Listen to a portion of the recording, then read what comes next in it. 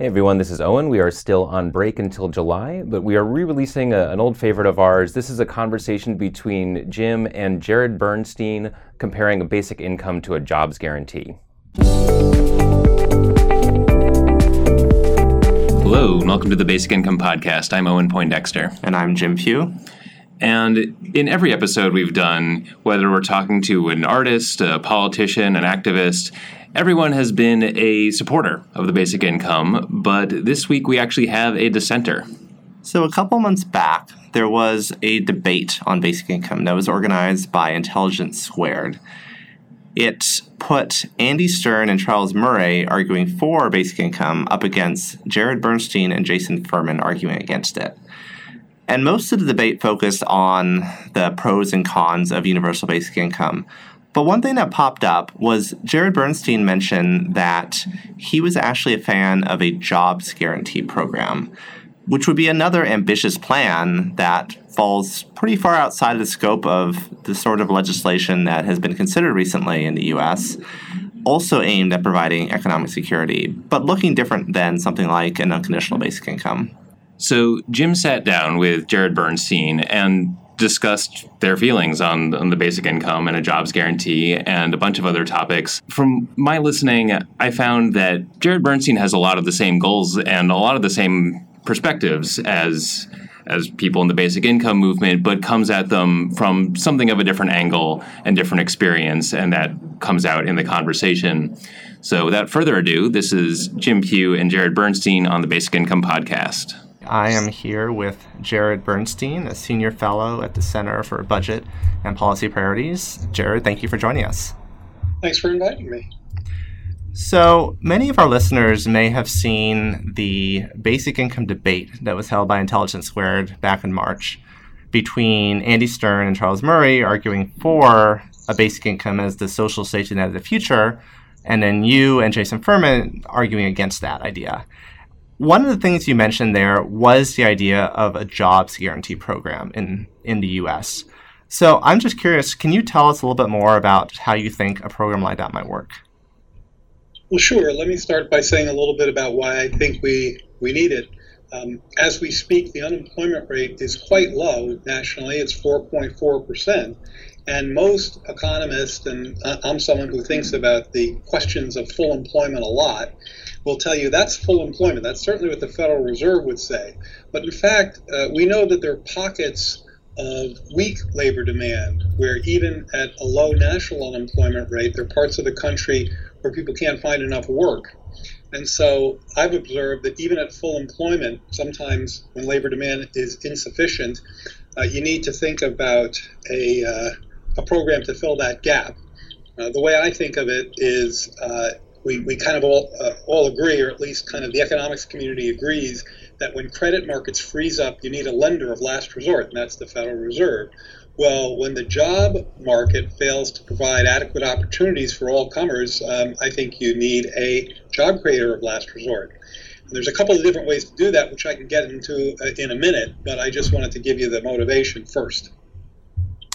And I know I'm based out in the Bay Area, and particularly around here, there's a lot of new companies that are basing their approach to work very much on a task-based model, not seeing it as full employment, but rather seeing this as smaller sets of work that people will take on in the quote-unquote gig economy. So I'm curious to hear, is that something that you feel like connects here? Is that something entirely separate? It's definitely a connection. There's definitely a connection there, but I think it's separate in the sense that what I'm talking about are places where there's just not enough work for people who want and need it. Now, in the case of the gig economy, there may be not enough steady work or work of a kind of structure that people want. Like if somebody wants a steady job where they know their hours, and that the flexibility of the gig economy, or maybe even the insecurity therein, just doesn't appeal to them. That's a kind of a job quality issue or a structure of employment issue. So I'm talking about something that's kind of different than that, which is parts of the, think of the Rust Belt. You've certainly heard about that in the context of the Trump story, but also there are neighborhoods in urban areas that are kind of like job deserts. There's just not enough jobs there for the folks who want them. So I can think of two ways to deal with that. The first is a real direct job creation program by the federal government, where the federal government creates gainful employment for people. And I do think in terms of not just job quantity, but job quality. So these jobs have to be adequately remunerative. And the other is a subsidized model where the government subsidizes employers to hire workers, sometimes to the tune of 80 or 90%. That is, the government would pick up 80 or 90% of the wage for some fixed amount of time. I know a lot more about the second one because we did something like that during the Recovery Act when I was working for the Obama administration.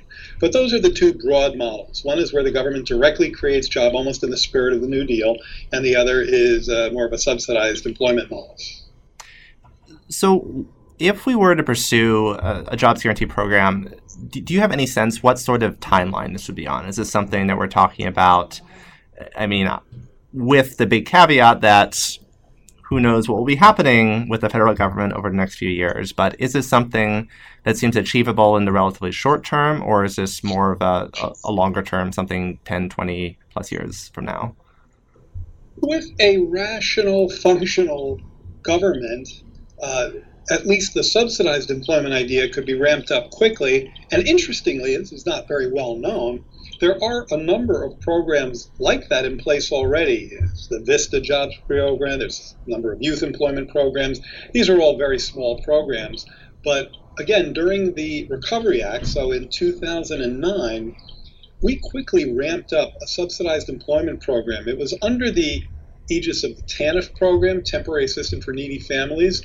And there was something like maybe under $2 billion, I think I have that right, that was assigned to a program wherein states, it was actually more of a kind of a flow of resources than a program, but basically we said to states, you can use this money, which we're ramping up for TANF because we're in this really deep recession, you can use this money to subsidize employment for low-wage people who are facing labor market barriers, can't get into the job market.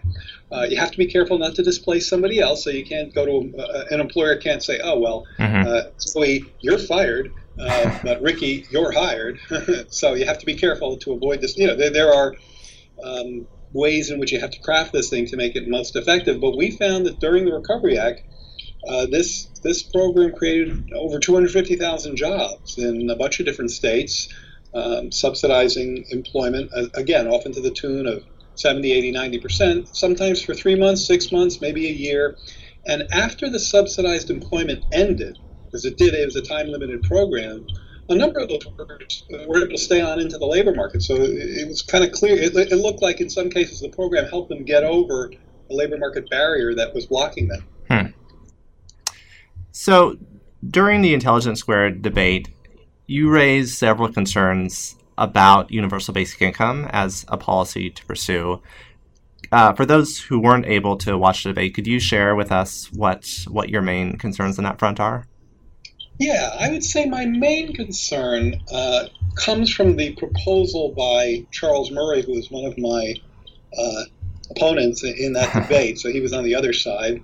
And he's arguing for a form of UBI that I am absolutely sure would significantly worsen and deepen poverty and economic insecurity.